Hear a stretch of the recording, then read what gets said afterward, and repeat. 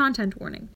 This episode includes one loud noise, 2 mentions of parental transphobia, some strong language, and a long poem about capitalism, which includes a short stanza about police violence. ACAB. I have a cat at home, and his name is Lord Byron, because he's dramatic as hell. He'll run around the apartment at 4 a.m. and do backflips on the wall, sometimes stepping on our faces in his ecstatic marathon around and around, until from the kitchen we'll hear something shatter. Cherry and I both agree he has chaotic bisexual energy. There's just this look in his eyes. I can't explain it, but it's undeniable. And we can't leave any food out on the counter, not even fruit, because the little goblin will take a single bite out of everything and leave it there, tainted with cat spit. It's fitting that we named him after the eccentric English poet, because he is a menace. But absolutely nothing he ever did could have prepared me for my wake-up call at 8 a.m.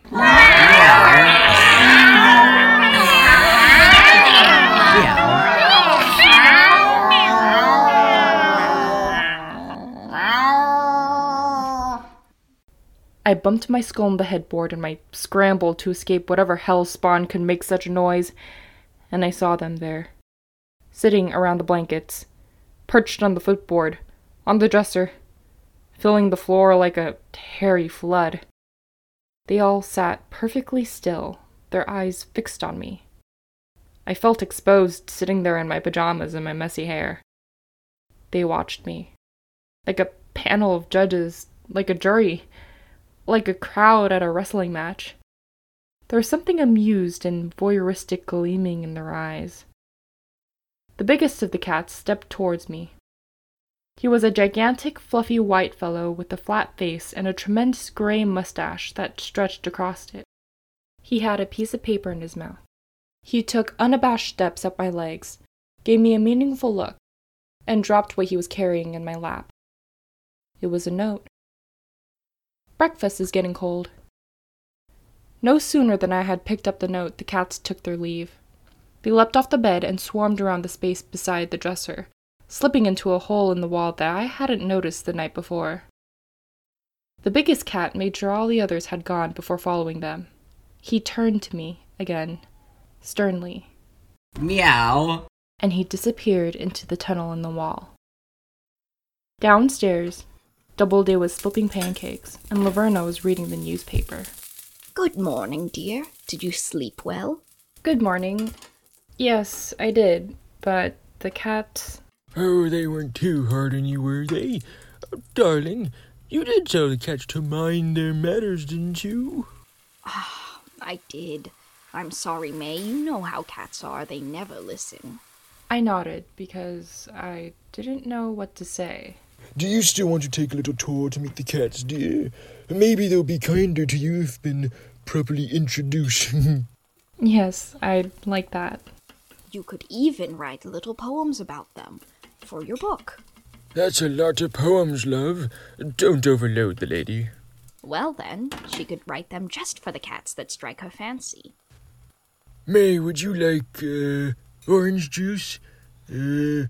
Tea? Coffee? Or, water with your breakfast?" "Tea, please." Laverna winked at me and took a kettle off the stove, then poured water from it into a ceramic mug. They snapped their fingers over the cup of hot water and muttered something, then handed it to me with a tea bag. Seeing my confusion at the finger snap, Laverna laughed. Their eyes sparkled with mischief. "Oh, pay me no mind. I'm only superstitious." By the way, May, we've got another guest coming later this afternoon. This week is going to be a busy one. Lots of comings and goings. "Oh, that's great. I can't wait to meet them." Breakfast tasted better than anything I've ever had. Even my tea somehow seemed extra special. Once the meal had ended, Laverna and Doubleday took me through all the rooms, pulling cats from under antique love seats and out of hidden corners and baskets, introducing each and every one of them by name. With their help, I wrote depictions of a few of them. If you're looking for a weirdo, you'll find that no cat's odder than darling Gary over here because he loves the water. Some days he's in the garden pond swimming with the fishes, and others he'll be in the sink to help you wash the dishes. What a delightful stripy boy, a truly lovely tabby. Just do not try to keep him dry, or else he won't be happy. Gary, say hello. DB greeted us on our way up the stairs. He was a dusty brown sort of cat with a pronounced forehead. DB stands for Darling Boy. Yes, you darling boy. DB stood for something else once, but we can't remember what it was. We found him half frozen to death, but we could still tell he was a wily fellow. He's got such a mysterious personality. He seems almost the type who would wear sunglasses or hijack an airplane and parachute out with $200,000 never to be seen again. Quite the character. We went up the 3rd floor and found Harold sleeping on the wooden chest with the newspapers and stuffed animals. They told me Harold is a fat orange tabby with an ego complex. He fancies himself to be the 17th Prime Minister of Australia. The complex part is that he isn't anymore. He's a flabby fellow with dandelion puff paws, and memories of waves crashing behind his eyes from one fateful day at the beach. Poor love. We pulled him out of the water ourselves since we happened to be on a walk in the neighborhood. We absolutely had to keep him, even though he is quite pompous. Meow. Most of our cats are rescues. Harold, Carl, Frank, Amelia, Dorothy, DB, and Jean, and oh, so many others. Amelia we found on an island in the middle of nowhere with her dear friend Fred, and Dorothy had nearly gotten in a traffic accident. Poor love. They like to stay out in the garden, so you'll know them when you see them. Oh, shall we go looking for Carl now? He was sitting in the reading nook on the 2nd floor, with his long white fur catching the light around him like a halo, so illuminated by the sunshine from the bay windows that he was blinding. The biggest cat of all, the one who had delivered their note this morning, he looked at us with a stern academic air of knowing too much. Carl's a severe old man with a catty sense of humor, and he stalks the house pondering what he can do to make it better. If one cat takes another's food, Carl always comes to smack them. He knows that cats have certain rights, and he knows he must protect them. He'll spend hours in the study with us while we're around, meowing about all his thoughts so we can write them down. For instance, he has lots of thoughts about how humans act. He's quite concerned with all their systems and the common sense they lack. Cats are much smarter, Carl thinks, for cats have always valued their resources for use, not price. They think of food as food. Some humans, wayward fools they are, they're so obsessed with power. They'll tear the earth from farmers' hands and force them into labor. And then those ones who stole the earth sit idle, sweating lies, removed from life and drenched in fear that people will unionize. And so they get some bodyguards that look and sound like them, and the masses into funding these roving groups of murder men. You know them too. They dress in blue, and they all have the nerve to bathe themselves in human blood and say, "Protect and serve." See, Carl is a thoughtful cat, and thinks none of us are free, until we work for all of us, not just for salary. Like cats, humans are soft animals, and when all is said and done, they're mainly built to dream and play, and only work for fun. And sweet lives would be possible, Carl yowls and spits, if the resources weren't hoarded by a bunch of rich old gits. He's published many volumes of his theories with our help, under many lovely pseudonyms that he made up himself. If you ever need a challenge to your capitalism, dear, then you needn't look much farther than our darling Carl here. Thanks to Carl, all the cats get along, for the most part, and all the cats can ask for what they need. We have weekly meetings with them all to foster communication and make sure everyone is happy and healthy. Goodness, if we didn't, they'd surely have a mutiny. I can't imagine how other people live with cats without talking with them.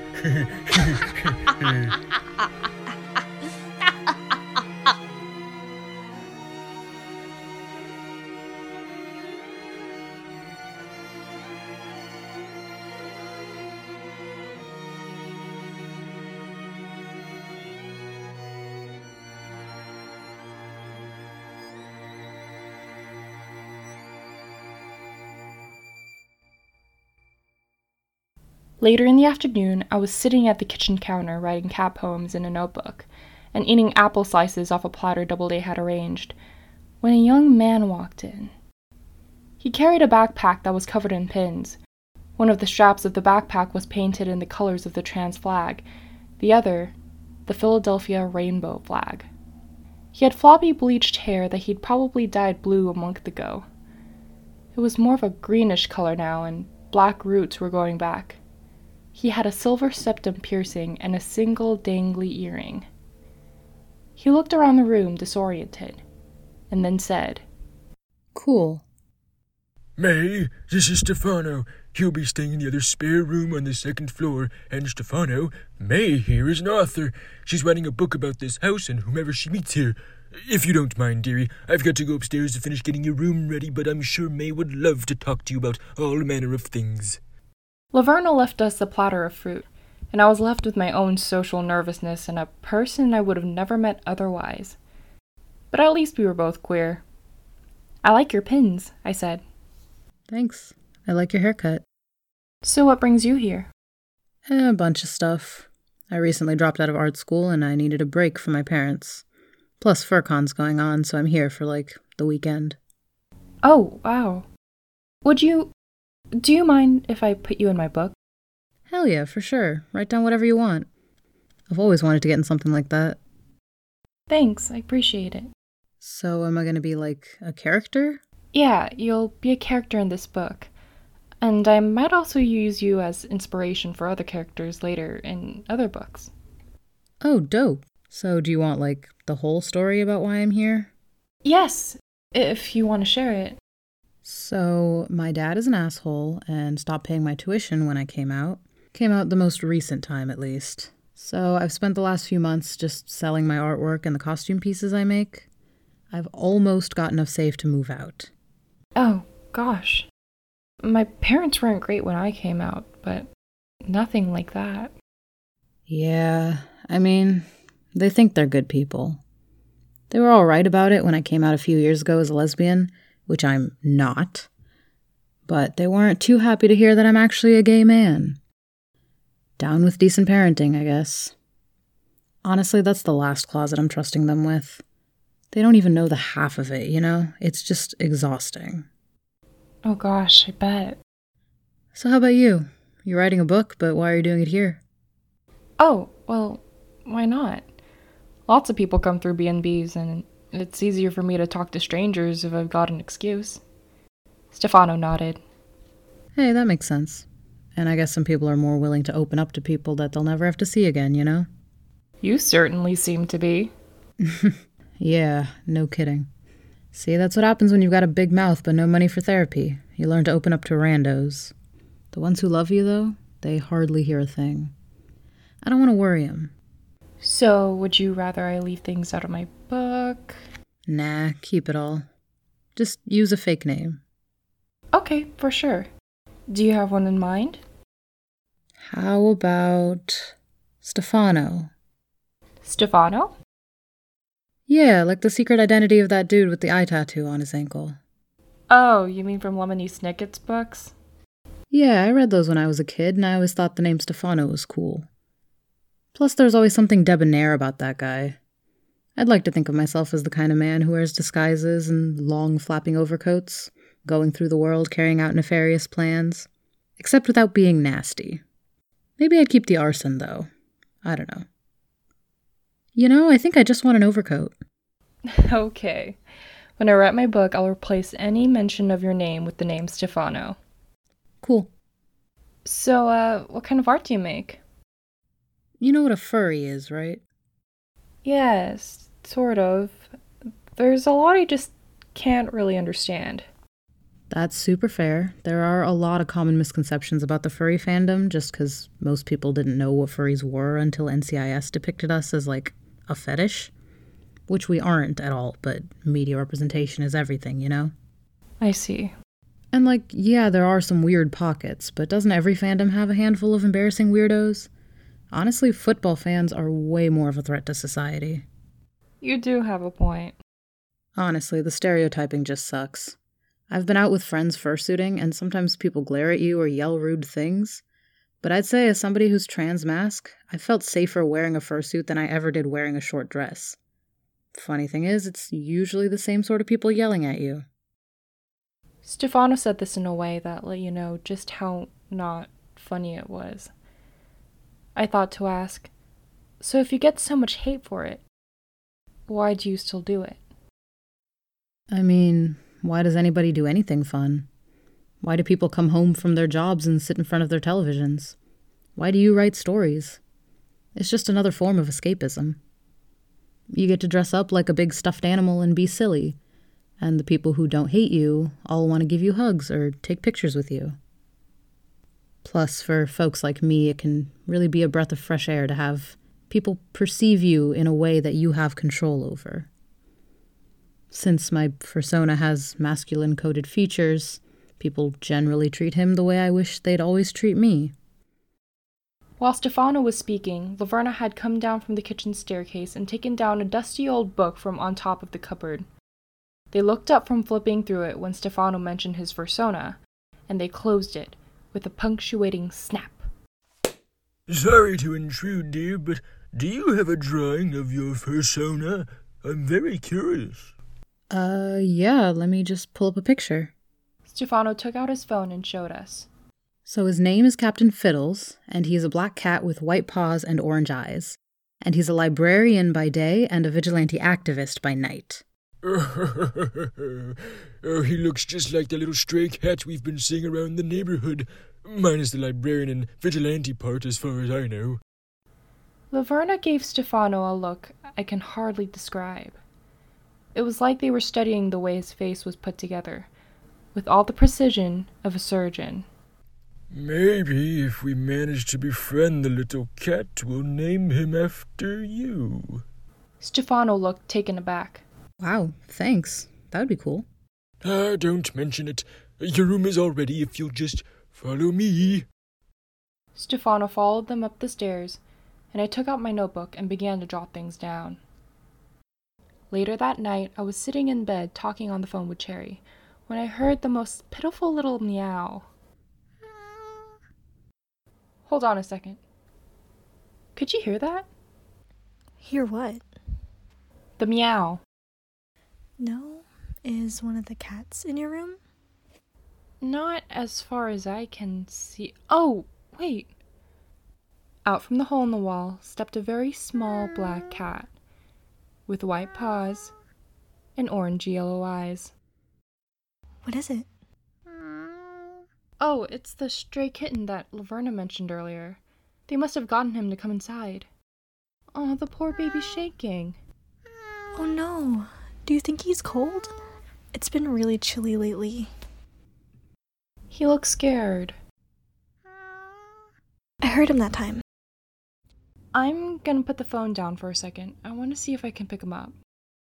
I got out of bed and went over to the little cat.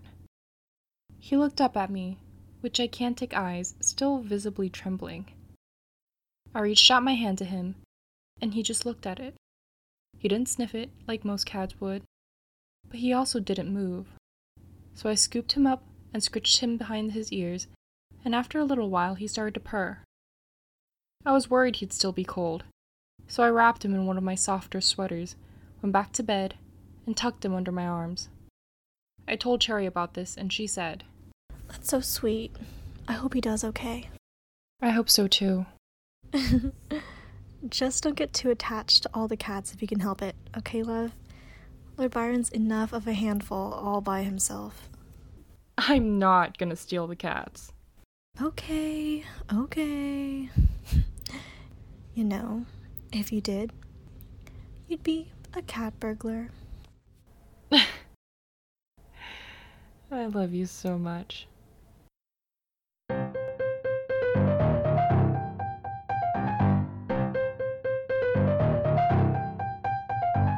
Hi, this is Bex Berstowski, writer and editor of Pictures of a Lavender House.